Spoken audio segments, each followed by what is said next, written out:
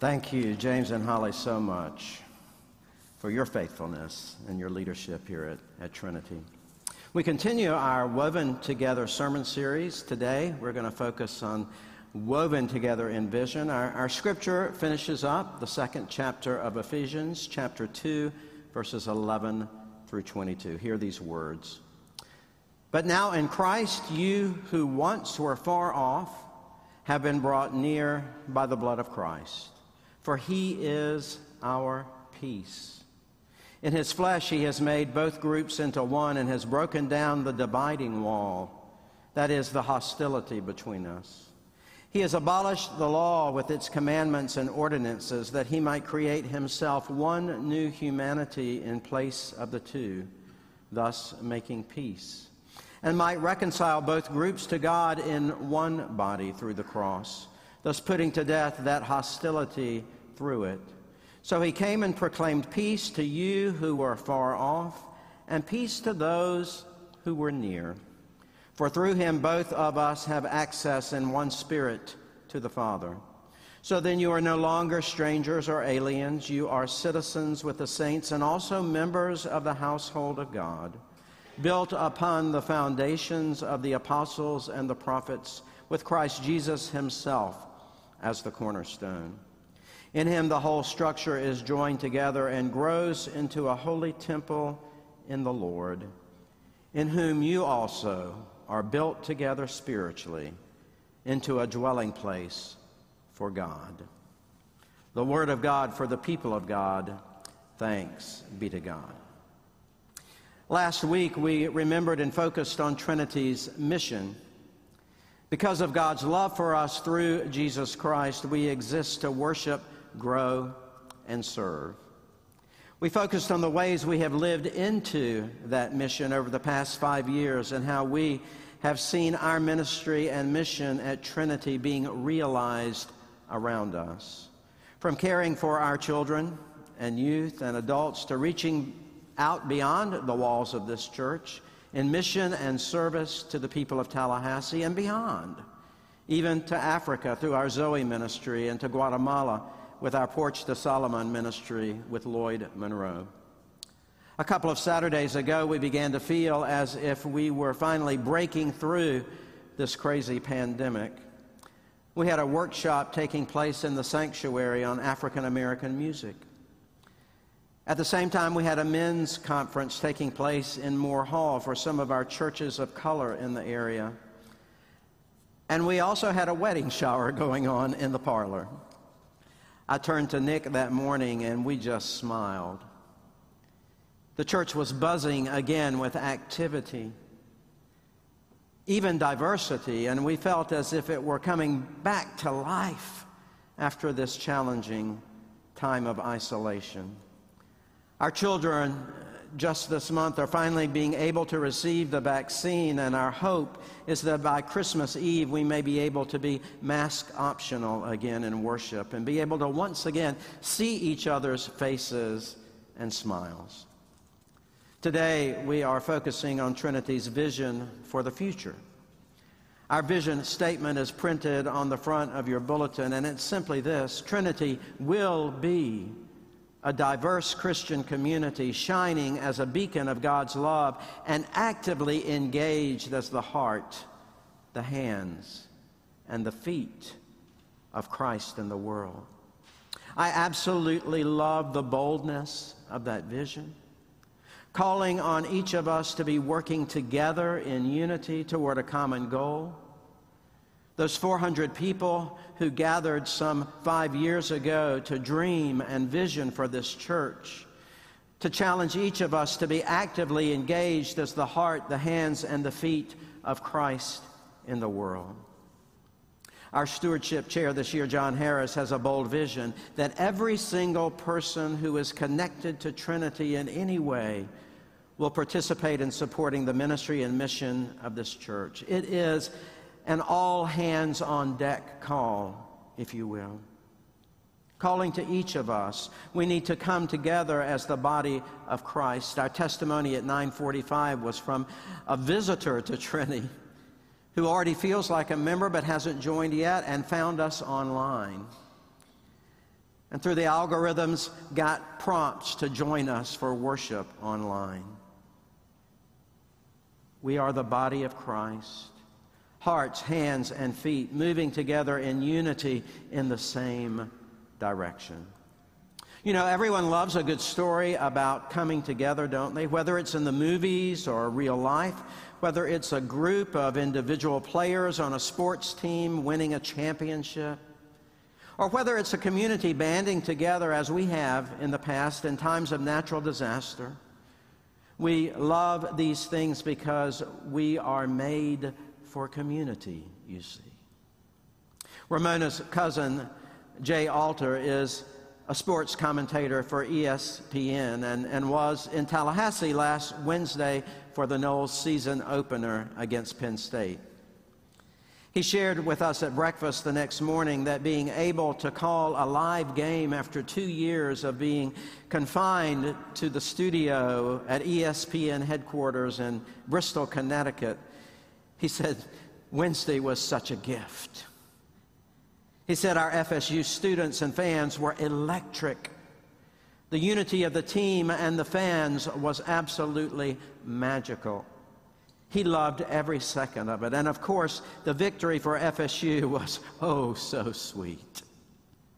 Jay's icing on the cake was being able to call the game seated near his broadcasting hero, Gene Deckerhoff. And when meeting Gene for the first time Wednesday night, he said he told this legendary announcer that he has listened to every one of his recordings while he was in school in Syracuse as a broadcast journalism major, and even before. And he told me that Deckerhoff is absolutely the best. He was almost at a loss for words to describe his experience of meeting him on Wednesday night. And I have to tell you, our cousin Jay is never at a loss for words as a broadcaster. You see, we are made for community. We are built for relationships. We are made to live life together. We are made for unity, all cheering together on the same team. We desire friendship and long to be in relationship with each other. And that is why this pandemic has been so very difficult.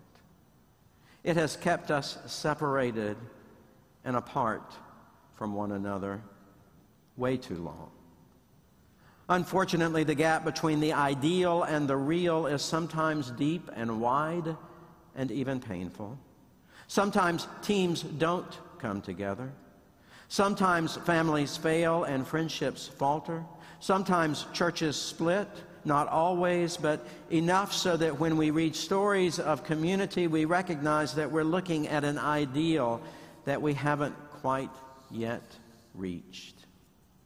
We recognize that each of us has enough relational and social pain in a fallen world that we need to come together more than we need to be divided and split apart. And this brings us to Ephesians 2, a chapter that seeks to clearly remind us that it is only in Jesus that we can overcome the divisions that keep us apart. Chapter 2, verse 20 reminds us that we are built on the foundation of the apostles and the prophets, Christ Jesus himself being the cornerstone in whom the whole structure, being joined together, grows into the holy temple of the Lord. And in him you also are being built together, woven together into the dwelling place for God by his Spirit. Our passage from Ephesians today reminds us that in the universal body of Christ, in order to find unity, we have to recognize three things. We all have the same problem, sin. We all have the same solution, Christ. And we all have the same invitation, the family of God. What's our problem, you might ask? For the Gentile Christians, it became an us versus them relationship. Paul cuts right to the chase and reminds us that these new Christians, Jews and Gentiles, had the highest contempt for one another. In fact, the hatred that the Jews had for the Gentiles was so immense that the Jews said God created Gentiles to fuel the fires of hell. They referred to Gentiles as dogs, and some Jewish women even refused to help Gentile mothers in the middle of childbirth, because to do so, you see, would be to help bring another Gentile into the world. For many Jews, being Jewish wasn't seen as an opportunity to bring praise and glory to God. Rather, it was a license to detest Gentiles. In 1871, a sign was discovered at the temple in an archaeological dig, which had as its inscription these words: "Let no one of any other nation come within the fence or barrier around this holy place. Whosoever will be taken doing so will himself or herself be responsible for the fact that their death will ensue." It was clear by this opinionated sign that if you were a Gentile, you could not get close to God. Billy Graham once said, "The ground is level at the foot of the cross. There should be no division when it comes to our salvation. We are one in Christ Jesus." William Barclay writes, "The unity which Christ Jesus achieves is not achieved by blotting out all racial characteristics. It is achieved by making all people into Christians or followers of Christ. It produces people who are friends with each other because they are friends with God. It produces people who are one because they meet in the presence of God by the way of the cross." The opening hymn this morning was "Lift High the Cross." The love of Christ proclaim till all the world